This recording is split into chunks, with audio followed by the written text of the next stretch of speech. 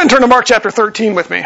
Mark chapter 13. Last week, we witnessed Jesus' final public confrontation with the religious leaders of Israel, which ultimately set the stage for his betrayal, arrest, his trial, crucifixion, and then his resurrection. Knowing that his earthly ministry was coming to an end, Jesus now turned his attention directly to his disciples for some final conversations, some final prep time, if you will, as he prepared them for his crucifixion and ultimately his departure and then his resurrection. And so that's where we find ourselves today, is him sort of transitioning from that public ministry with the crowds to now more private ministry in these final days. Today we come to what we call the second explanatory section in the Gospel of Mark. We mentioned that Mark doesn't focus so much on Jesus' teaching as he does the events of Jesus' life, because Mark's purpose in his Gospel is to show that Jesus is the Messiah, the promised Old Testament Messiah, and he's the Son of God. That's his point. And he does that through the series of events that he shares. So he doesn't spend as much time on the teaching of Jesus. I think I'd shown you that when you look at if you've got a red letter edition of the Bible, if you go to the Gospel of Matthew, you see it's just filled with red. Because Matthew focuses on what Jesus taught.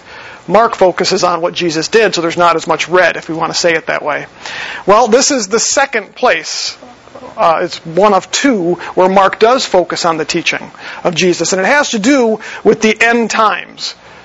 In other words, what Jesus' disciples should come to expect between his resurrection and departure, his ascension into heaven, and his return.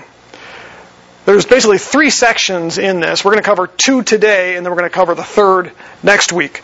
In the first section, he prophesies the destruction of Jerusalem and the temple at Jerusalem. In the second section today, he reveals what's to be expected in regard to the timing of that destruction, and then the events that lead up to his return, and then ultimately the end of the age. So we'll cover those two today. And then the third section, which we'll cover next week, he warns his disciples to be ready and to be on alert for his return. So we'll have sort of those three sections. We'll do them in two parts. Let's go ahead and look at the first few verses of chapter 13. I'm going to read these to you, the first 4 verses. As Jesus was going out of the temple, one of his disciples said to him, "Teacher, behold, what wonderful stones and what wonderful buildings." And Jesus said to him, "Do you see these great buildings?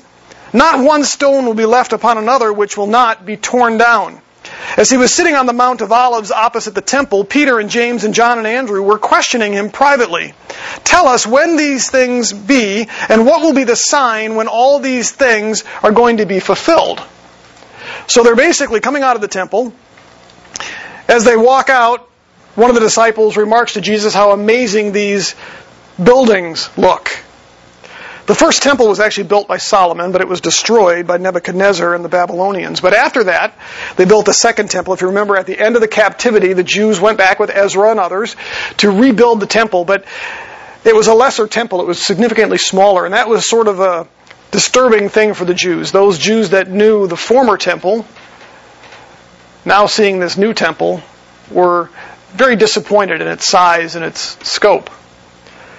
Well, sometime about 20 BC, King Herod decided to do something about it, so he began this renovation campaign and began to add on to the temple. And so by the time that Jesus arose, it was a fairly large temple complex. In fact, it was considered to be probably one of the most impressive sights in the ancient world. It was not just the temple, but it was surrounded by courts and buildings and giant columns. But something else that was kind of interesting about it is that they used these massive stones to build it. These stones were approximately 37 feet long, 8 inches in height, and 12 inches in width. So there were these long, stones about this big, but about 37 feet long. And they were these beautiful white marble stones, and then they were decorated with gold. And so it was actually pretty fascinating to see. And even in Jesus' day, people marveled at it. They debated it. They talked about it. And so what we find is that as these disciples come out, they're simply following up on that discussion. They're remarking what everybody else had. But look at these. These are amazing. They're admiring the architect and the beauty. The complex was actually so big that it took up about a sixth of the city of Jerusalem. It's huge. And so they're all looking at it. They're all fairly impressed. And Jesus' response to them is a little bit startling. Because he says, well, do you see these buildings, these great buildings? Not one stone will be left upon another which will not be torn down. In other words, Jesus predicts the destruction of this temple in Jerusalem. It wasn't the first time. Luke chapter 19, Jesus actually warned the religious leaders that Jerusalem was going to be destroyed. So it wasn't the first time that he actually described that. The other thing we have to look at here as we see this is the type or the totality of the destruction. Notice Jesus says that not a single stone will be left upon another stone. He's talking about the complete and total destruction of the temple. Now we know a little bit later here, and we'll touch on this, it wasn't just the temple that was going to be destroyed, it was going to be Jerusalem itself. And so what we have here is Jesus describing the destruction of Jerusalem and the temple that's about to take place. Peter, James, John, and Andrew ask Jesus for clarification, we see in verses 3 through 4. They ask him basically, according to Mark here, when will these things be? Meaning the destruction of the temple, but then they add something else. What will be the sign when these things are going to be fulfilled? Now, if you combine the three synoptic gospels together, what you find is that there's some more details that Mark sort of leaves out. And there's debate as to whether or not the disciples asked 2 questions or 3 questions. I think they asked primarily 2 questions. The first one is, when is the temple going to be destroyed? And the second is, what's going to be the sign of your return and the end of the age? So they asked specifically, when's this temple going to be destroyed and what sign should we look for? And they used a singular sign. But the thing is, they kind of combined them. In the disciples' mind, they thought that the destruction of the temple, the return of Jesus, and the end of the age, meaning bringing in the kingdom of God, would all happen at exactly the same time. That was their perspective. And so basically what they're asking Jesus is, all right, when's this going to happen? Give us an indication as to the time, and then what should we look for, is what they're asking. So Jesus is now going to provide the details for that. Now I had to debate quite a bit with myself as I went through this, because Jesus is going to talk about the end times. And it's a huge subject, folks. There's actually a category in theology called eschatology, which is basically the breadth of the end times. It's everything involved with the end times. And it's overwhelming. Some guys, like Pastor Jim, that's their life's work. Just eschatology, That is not my life's work. It's not an area of expertise on my part. I have a fairly good handle on eschatology, but it's like anything else.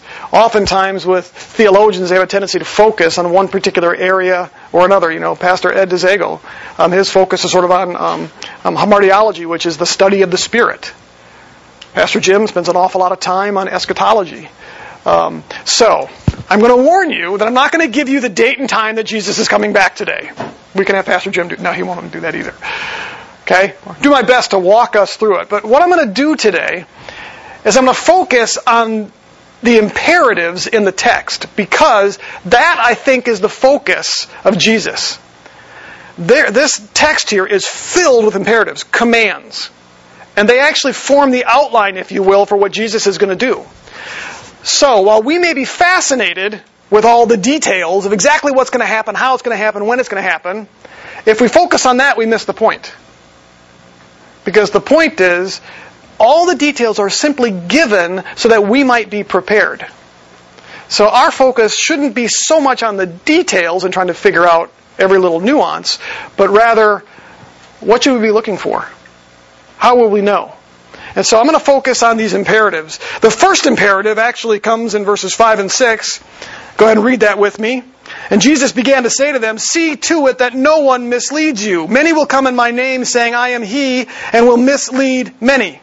So the first imperative here is, see to it that no one misleads you. In other words, don't be deceived. But specifically about what? Well, Jesus says, there's going to be plenty of people that are going to come and say that they're me. We'll call these the false Christ. Now, what's fascinating about this is almost immediately after Jesus' resurrection and ascension, we began to see people appear that claim to be Jesus Christ. In fact, we have the names of 2 of them from just a couple of decades after Jesus. The first one was a guy named Simon Magus. Simon Magus was a Samaritan who claimed that he was Christ and called himself the Standing One. This was just a couple of decades after Jesus had risen from the dead. Another Samaritan, Dositheos. Theos, coming from the Greek word God, was another individual. He claimed he was Christ. He tried to convince the Samaritans that he was a fulfillment of Moses' prophecies right out of Deuteronomy. And so we know the names of at least two of these individuals that came on the scene shortly after Jesus and said, "I'm Jesus, I've returned." Jesus said, "Don't be deceived." I thought this was rather interesting, just doing a simple WikiLeaks search. Or not WikiLeaks, but Wikipedia search. They list over 100 known religious leaders since the time of Christ that have claimed to be Christ. And that's just Wikipedia. There have been plenty of others that haven't been famous enough to show up in the literature. But people have been claiming to be the return of Christ in every single generation in history since Christ disappeared and went back to be with his Father. And Jesus said, "Don't be deceived." In fact, elsewhere he says, when you hear that I'm out in the wilderness, don't go, because I'm not there. I've seen a number of these in my own lifetime. The Heaven's Gate cult and other things some of you may remember. David Koresh. Any of those names ring a bell? Some of you might not be old enough.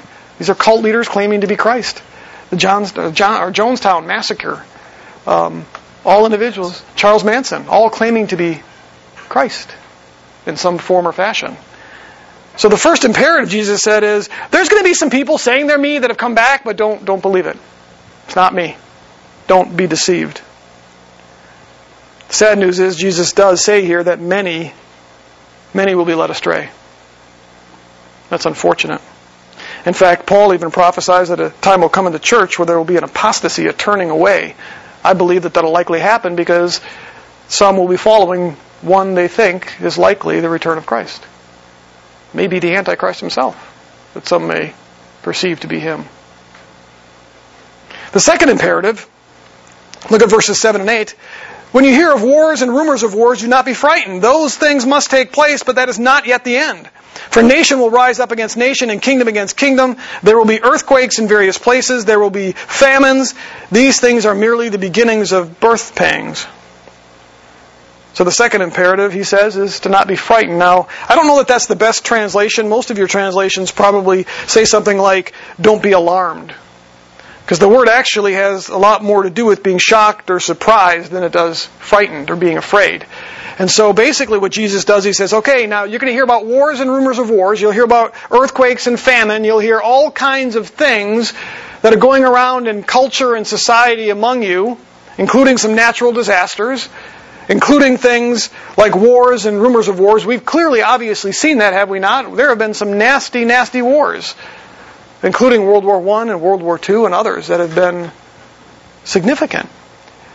And Jesus says, you'll hear these things, but don't be alarmed by them, don't be frightened by them. Why would he say that? Well, partly because, and we do this must be the end.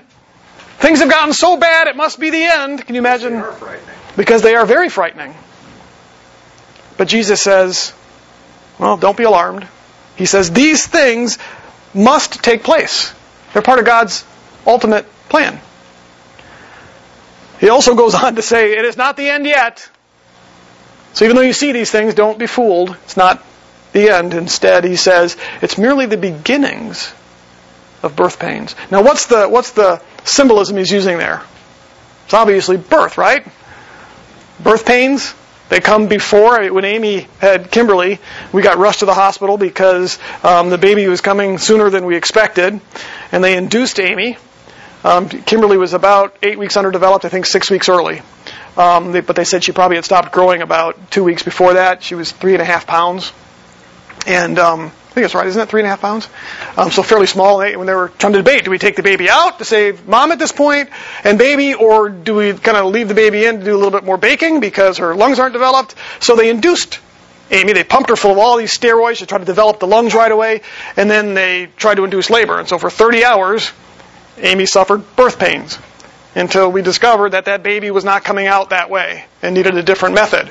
So we had to have a C-section, and finally Kimberly was born. But there were things that Amy was going through. Her body was going through the birth pains. Those things all lead up to birth. But it's not the birth yet, is it?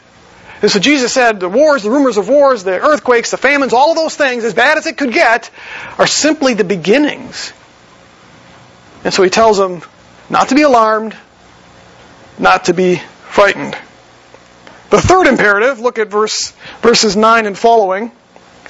He says, be on your guard, for they will deliver you to the courts, and you will be flogged in the synagogues, and you will stand before governors and kings for my sake as a testimony to them. The gospel must first be preached to all the nations. Now I want you to jump down to verse 12. Brother will betray brother to death, and father his child, and child will rise against his parents and have them put to death. You will be hated by all because of my name, but the one who endures to the end will be saved. So this third imperative here, be on your guard, is because Jesus expected his disciples to face serious persecution. That's what he describes here. Standing before governors and kings, being arrested, being tried, brother betraying brother, children betraying their parents to the point of death. The fact that the world will actually hate Jesus' disciples because of him. He says that's coming. And so the third imperative to them is that they would be on alert for that, understand that. Some interesting things about that. The persecution, Jesus said, was to serve as a testimony before world leaders. Isn't it interesting? The fact that their testimony, their persecution would lead them to be able to testify before leaders. I had an interesting thought the other day. You know what's his name? Jack. I can't think of his last name off the top of my head. Masterpiece Cakes. Do you remember the name? Yeah. It's the guy that didn't make the wedding cake for the two gay gentlemen, and so he got sued. It went all the way up to the Supreme Court. The Supreme Court ruled in his favor to some degree. Then he got sued again by the city. Well, now he's getting sued a third time because he won't make a cake for a lesbian transitioning to transgender. Transparent. Exactly. We know exactly. Exactly. It's just a setup is what it is. But what's been interesting is the testimony that man has had on a national scale because of this. Is that not true? Everybody knows about it for the most part. It's all over the news. The persecution, Jesus said, would lead to the ability for Christians to speak to world leaders and to have a national platform and a national stage. So there's an upside to it, is what he's saying. He said it would be used to preach the gospel to all the nations. What that tells me is that without the persecution, the gospel would not spread to all the nations. That in order for the gospel to be preached to all nations, it must involve persecution. Now that might not make us feel comfortable, but that's what Jesus is saying. He said some will be killed, but he says those who endure to the end, probably meaning the end of the age, the end of the persecution, will be saved or rescued at the time of Christ's return. So basically what he's saying is there will be some who will face this serious persecution, some will be killed, but some will live through it and will make it to the end when Jesus raptures the church and takes them home. We'll deal with that in a little bit here. The fourth imperative, look at verse 11. We're going to jump back up. You notice I skipped over that as I read it. That's the fourth imperative. When they arrest you and hand you over, do not worry beforehand about what you are to say, but say whatever is given to you in that hour, for it is not you who speak, but it is the Holy Spirit. So the fourth imperative here is, don't worry. Don't worry. The reason is, he says, when you are arrested, you will be given what to speak by the Holy Spirit. Think about that for a minute.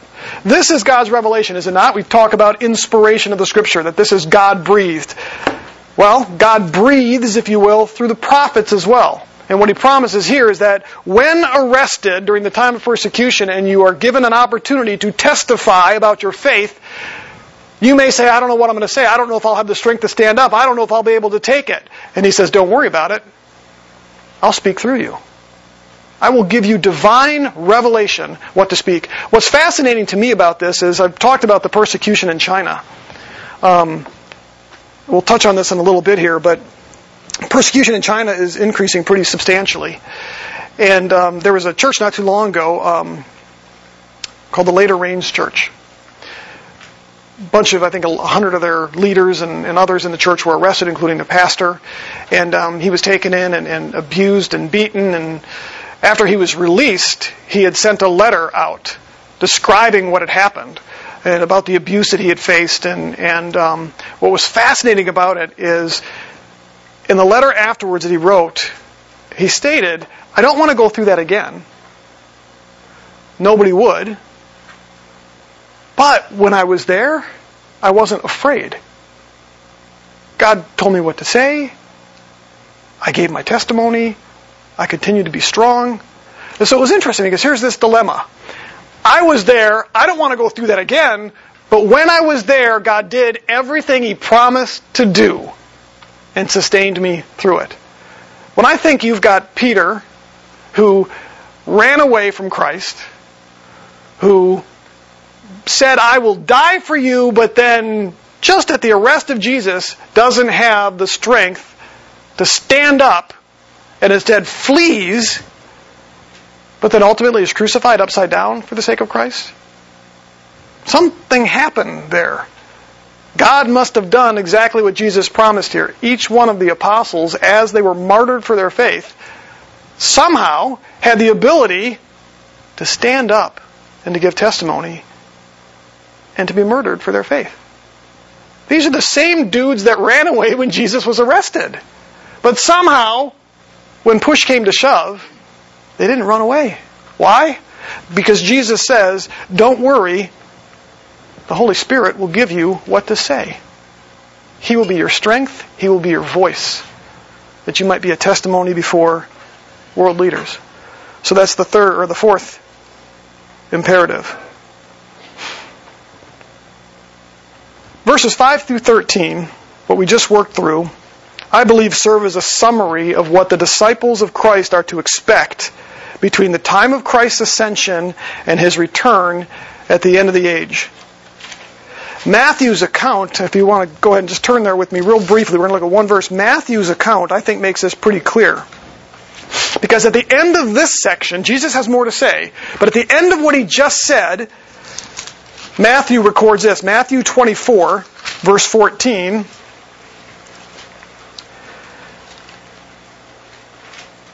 This gospel of the kingdom shall be preached in the whole world as a testimony to all the nations. And then what does He say? And then the end will come.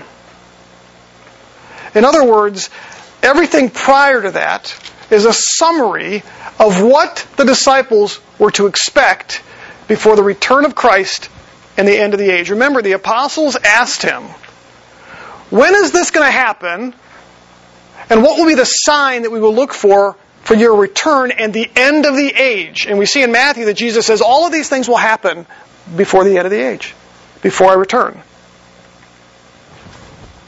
And so it serves as a summary. We're going to come back to this in a second. Don't get lost yet. I know you're already thinking in your mind, what are we going to face?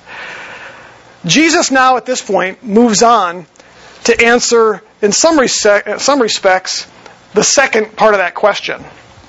He's already told them when, to some degree. He didn't give them an exact date and time, but He says, it'll happen when all of these things have come to pass. That's the when. But they also asked Him, well, what sign should we look for to tell us you've returned and it's the end of the age? In other words, the end of this age moving into the kingdom of God, whether that be the millennial kingdom or whatnot. And Jesus basically then is going to tell them what to look for. Verses 14 through 27 is where we're camping right now. The first sign, I think there's two here that He gives primarily. The first sign is something He calls the abomination of desolation. Look at verse 14 of Mark chapter 13 again. Verse 14. But when you see the abomination of desolation standing where it should not be, let the reader understand, then those who are in Judea must flee to the mountains. The one who is on the housetop must not go down or go in and get anything out of his house, and the one who is in the field must not turn back to get his coat. But woe to those who are pregnant and those who are nursing babies in those days. But pray that it may not happen in winter, for those days will be a time of tribulation such as not occurred since the beginning of the creation which God created until now and never will. Unless the Lord had shortened those days, no life would have been saved. But for the sake of the elect, whom He chose, He shortened the days.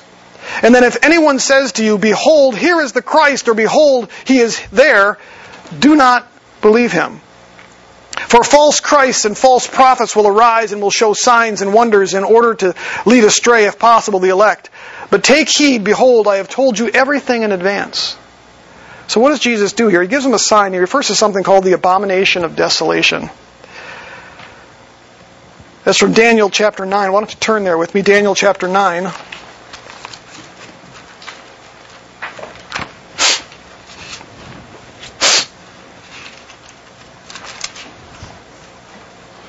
Daniel chapter 9,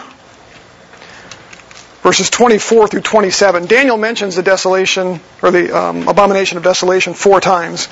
But the most prominent is Daniel chapter 9, verse 24.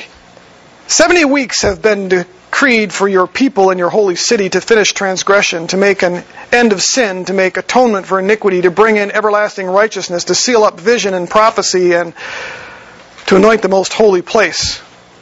So you are to know and discern that from the issuing of the decree to restore and rebuild Jerusalem until Messiah the Prince, there will be 7 weeks and 62 weeks. It will be built again in the plaza and the moat, even in times of distress.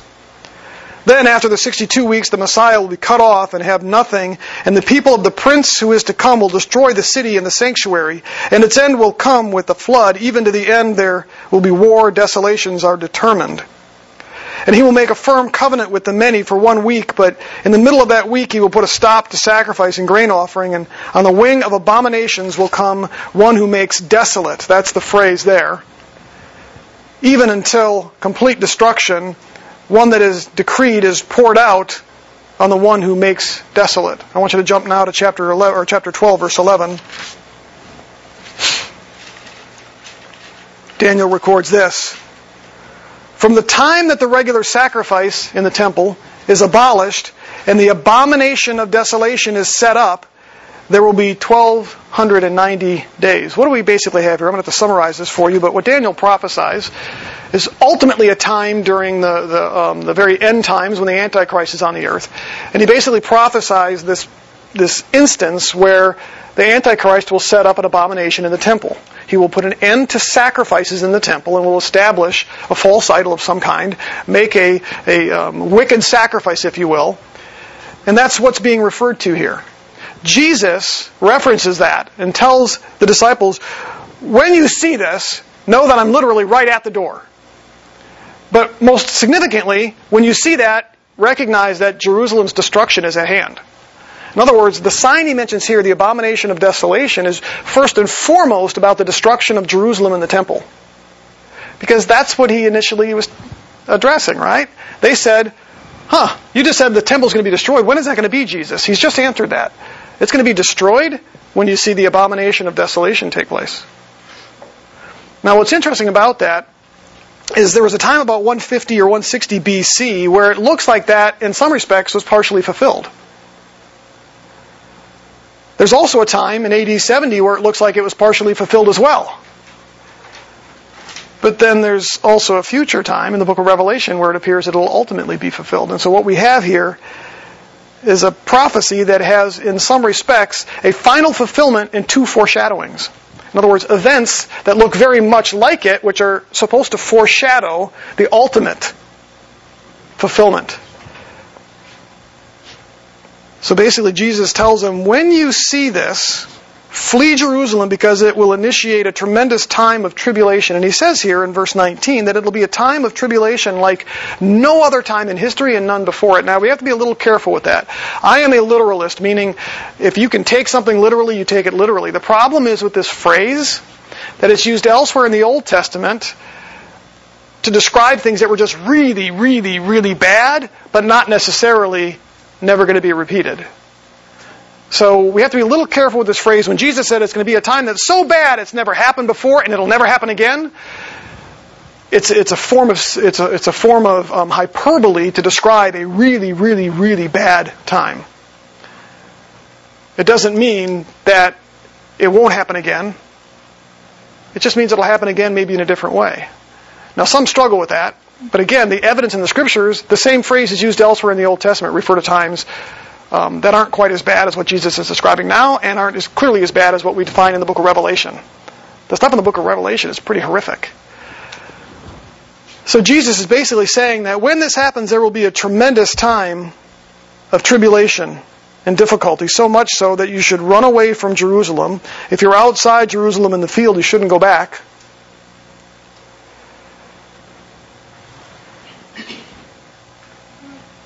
And even with that, Jesus says, when this happens, it's still not the end.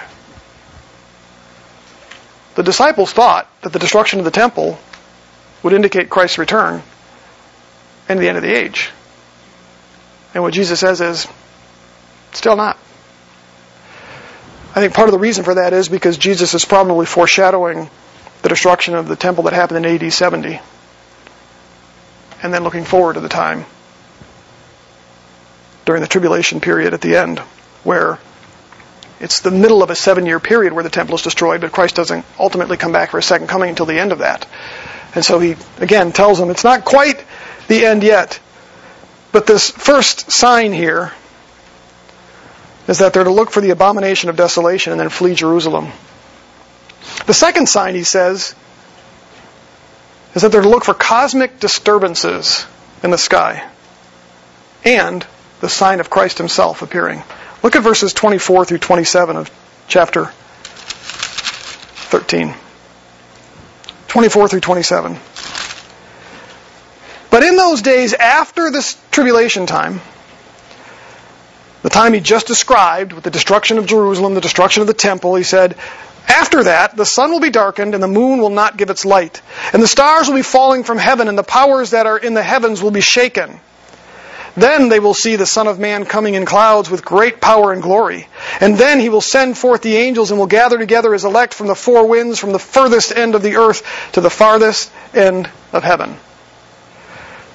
So what Jesus says here is, you wanted a sign of when I'm going to return in the end of the age? It's when you see me coming in the clouds, when you see the cosmic disturbances. Now, similar to the phrase above about no time like this in the past or in the future, this phrase about the sun, the stars, and all that is used in a symbolic sense in the Old Testament when it comes to the destruction of nations and other things. I believe that what we probably have in this is sometimes this phrase is used to refer to destructions of countries and devastation, much like they're going to see in Jerusalem in AD 70. But it doesn't mean that there won't literally be, in the ultimate fulfillment of this, literal cosmic changes, the sun going dark. We see that in the book of Revelation. And so in some respects you have, again, some foreshadowing where we're not to take it quite literally in the first instance, but take it literally in the second instance. And the reason I say that is because, again, in the Old Testament, this phrase about the sun not giving its light and other things is used sometimes to refer to the destruction of countries in the Old Testament. It doesn't mean that the sun literally went black or that the stars literally fell from the sky. It's a way to describe the destruction of countries, God's judgment on those countries. But again, that doesn't mean that that won't literally happen when it's ultimately fulfilled in the book of Revelation. I believe there will be cosmic signs when Christ returns. So what do we do with this? How do we understand this? Well, when we look at this, I believe that we have two options for this. This is either referring to the rapture of the church, or it's referring to Jesus' second coming. There are many scholars who say this is referring to Jesus' second coming right before he establishes the millennial kingdom. Okay? I think he's referring to the rapture here, and there's a number of reasons why. The first one is that the way that he describes it with him coming on the clouds with glory is described elsewhere to refer to his rapture. It's also this discussion, or this gathering of his elect from the corners of the earth would better represent what we understand to be the rapture, where he gathers us up and changes us in the blink of an eye. So we've got, I think, at least that going for us in terms of, is it the rapture or is it this second coming? I don't know where all of you are at with your eschatology, but Jesus' return is described as coming in two phases, if you will. The rapture of the church, which is where he rescues the saints, but then the second coming, where he actually comes and stays permanently and establishes the millennial kingdom. So what you ultimately have is much like the first coming. The Old Testament did not make it abundantly clear that Jesus would come first as a baby and then go up to his Father for, at this point, 2,000 years, only to return a second time. It simply prophesies a Messiah coming. When Jesus came, we realized, he comes in two stages. It's very similar when it comes to Jesus' return. The Scriptures describe it as a twofold event, separated by a very short period of time. His rapturing of the saints, which is where he appears in the sky and takes us to be with him, but he doesn't stick around. We go up and celebrate the marriage supper of the Lamb. However, he then returns with his saints and stays permanently and establishes the millennial kingdom and then goes off into eternity with the new heavens and a new earth. Does that make sense? So that's what we're looking at. So that's why with this we kind of have to determine, is this the rapture he's talking about, or is this that second return with the saints? I think since he describes here coming and gathering the elect and not coming back with the elect, it's probably a reference to the rapture.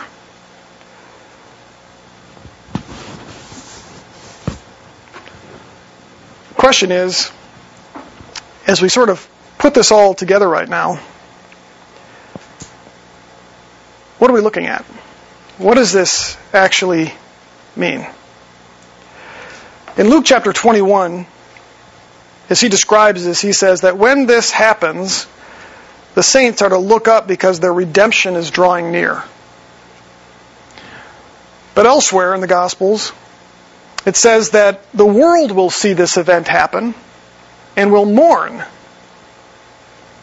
When you go into the book of Revelation, what you find is that right between the opening of the 6th seal and the 7th seal, you have some very similar language where it says that the nations see and recognize that God's wrath is about ready to be poured onto the earth. And they mourn because of that.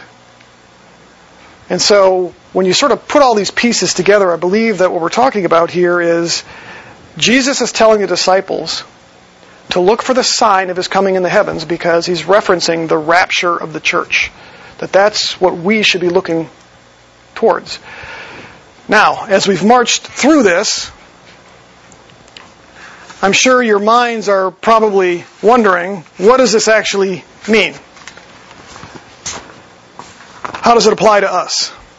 Well, as I said, verses 5 through 13 are a summary of what the church, the disciples of Jesus, should expect.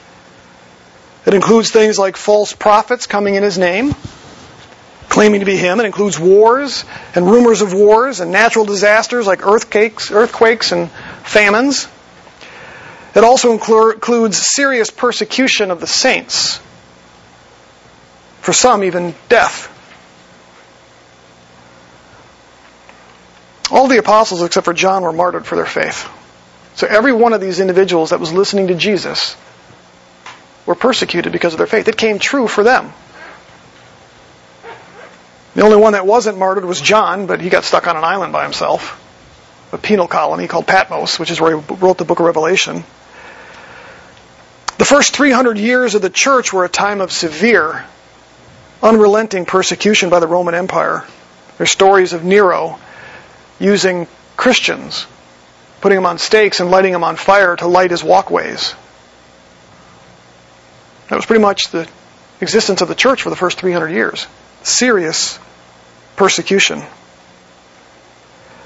That persecution has been a part of every single generation in Christian history. There's not been a generation in Christianity that hasn't suffered serious persecution somewhere at some time. Even continues to this day.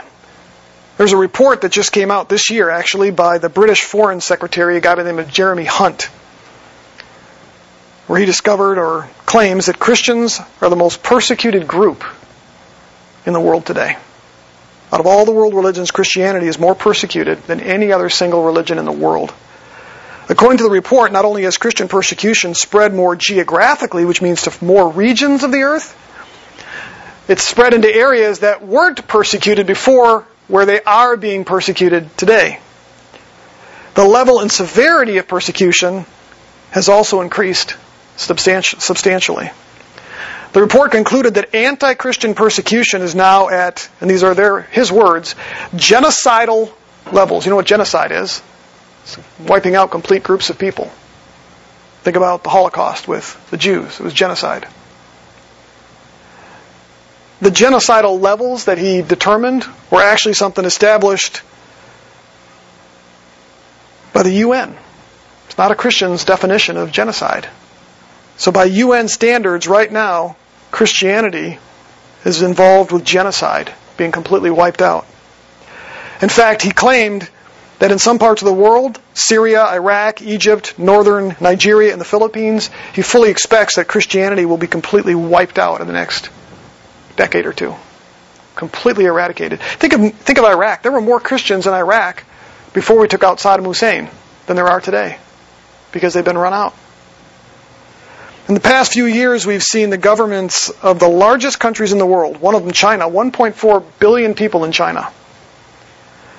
China has actually declared publicly that their goal is to eradicate Christianity from their country.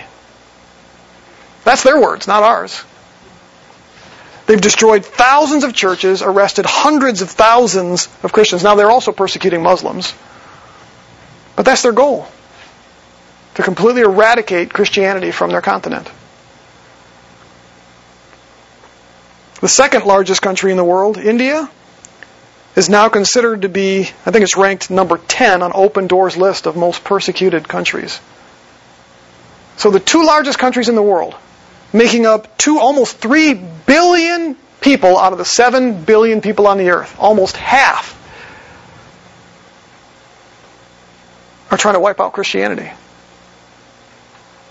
Read an article this morning about a young lady from Nigeria, which is one of them listed here by the UN, or by this guy from Great Britain.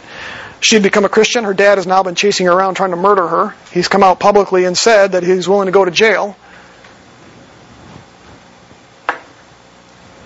Just one small example. But the reality of it is, Christians are being persecuted more now today than ever in church history. And it continues to get worse. And that's exactly what Jesus told his disciples. So there'll be false prophets, natural disasters, earthquakes, famines, intense, serious persecution. We even see that here in the United States, don't we? How much longer do you think we have here in the United States where we will have the freedoms that we do? There's been a pastor that was just arrested up in Canada a couple of weeks ago doing some street preaching. He was arrested because the area he was preaching has a high homosexual population. His sermon was loving and gracious and kind. It didn't matter because it was hate speech. We see what's going on here in the United States where there's a growing intolerance for anything we stand for. Don't want to be the bearer of bad news. Don't want to be a cosmic killjoy this morning, but it's coming here, folks. Jesus says, don't be alarmed. Don't be shocked. But he also said, I'm not quite there yet. So it's not quite the end yet, simply because you see persecution. So I know what you're thinking right now. You want to know, does this mean that the church is going to be here when the Antichrist is here and the Great Tribulation and all that kind of stuff going on? There's obviously a pretty substantial debate. As you put these pieces together, Jesus prophesies all these things, including severe persecution, including the abomination of desolation, that will all take place, he says, to this generation. I think we have to take it that way. So there's debate among good Bible scholars to exactly the timing of when Jesus is going to maybe return, and do we get taken out of here before the Antichrist comes or not, or do we have to go through the tribulation period and all that kind of stuff. I'll be real frank. I've always been sort of pre-trib, meaning I believe that the Lord will come back and rapture the church before this, what's referred to as a 7-year tribulation period. I don't necessarily hold to that position anymore because, as I've said before, I'm a literalist. You guys know me from how I handle the Scriptures. The one thing we can say absolutely for sure is that the rapture happens before the wrath of God gets poured out. That's absolutely clear. Where the debate is when does that start? In other words, does it start with the first seal when Jesus opens that first seal in the book of Revelation, or does it happen somewhere else? If you go and you study the context of that, it's not clear if the first 6 seals that Jesus is opening up, things like famine and wars, what Jesus talked about here, if that's God's wrath against the earth, or if it's simply God-controlling aspects related to the time of the Antichrist, when the persecution is happening and taking peace off the earth and other things. What's really abundantly clear, if you look into the book of Revelation, between that 6th and 7th seal, it's between that point where the earth says, oh no, God's wrath is going to be poured out, and it's the first time God's wrath is mentioned. And then there's a little 30-minute period of silence in the heavens, which always comes before God's judgment. And then clearly from the 7th seal all the way through the rest of the book, it's all indicated as God's wrath. And so I'm probably at this place in my understanding of theology that I know Christ is going to return and rapture the church before God pours out his wrath. That's abundantly clear. And Jesus has promised us that. What I'm not so sure about is how much of the difficult times we'll have to endure before that happens. Some argue, well, we're not going to face any of it. I think that's a very Americanized Christian worldview. Tell that to the people in North Korea, the 80,000 people that are being beaten daily because they're Christians and they're in internment camps. Tell that to this little woman that's now, or little girl who's running away from her dad. Tell that to the Chinese Christians who are being beaten and abused. Tell that to the Christian church for the first 300 years who were being lit up and set on fire. So, I can't answer the question for you specifically related to that. What I can say is that we will be taken away by Christ before God pours out his wrath at the end of time. So what about these signs that Jesus pointed out to us? Well, here's what's interesting. Both Daniel and Jesus' prophecies related to this, when he says they're supposed to look for this abomination of desolation, I think he was serious. I think he was telling his disciples, look for this, it's going to happen in your lifetime. He does say, all these things will happen before this generation disappears. Well, in AD 70, the Romans came in and ransacked Jerusalem because the Jews had rebelled, especially a group called the Zealots. They were sick of the oppression of Rome. And so they basically took over the city, and Rome wasn't happy with that. And so Rome sieged the city for about 4 years, which caused a tremendous amount of famine, so much so that women were eating their children after they were born. Josephus documents that. That's how serious the famine was. People lost their minds. When the Romans finally came in AD 70 and destroyed Rome, they killed 1.1 million Jews in the city.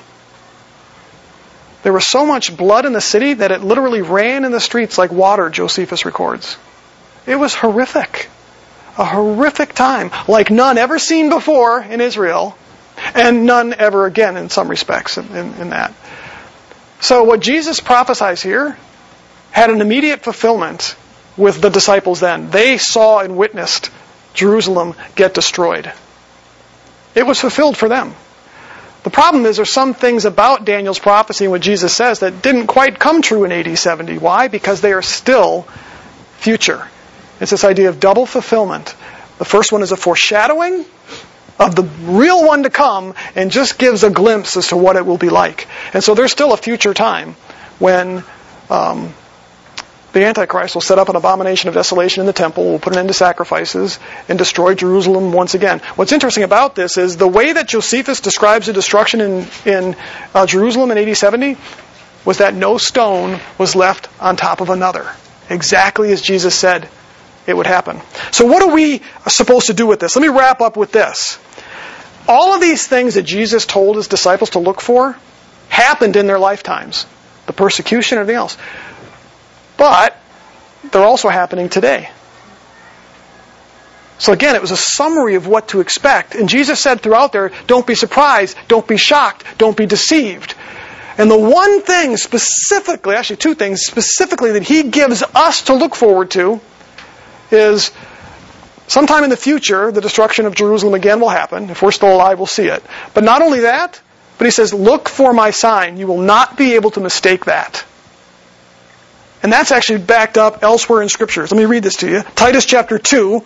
Paul encouraged Titus, deny ungodliness and worldly desires, and live sensibly, righteously, and godly in the present age, looking for the blessed hope, and the appearing of the glory of our great God and Savior, Jesus Christ. Paul tells Titus, what you ought to be looking for, Titus, is Christ coming in the sky.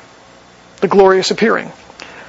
Paul reminded Timothy to continue to preach the Word, to focus on things like righteousness, godliness, faith, love, perseverance, and gentleness. He told him to fight the good fight, but then he also tells him to do that until one thing.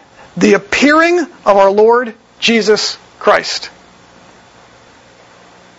He actually wrote to Timothy a second time in 2 Timothy 2:4 and reminded him that God will reward all those who have loved His appearing. What's the point here? The Scriptures continue to tell Christians what we ought to be looking for is the appearing of Christ.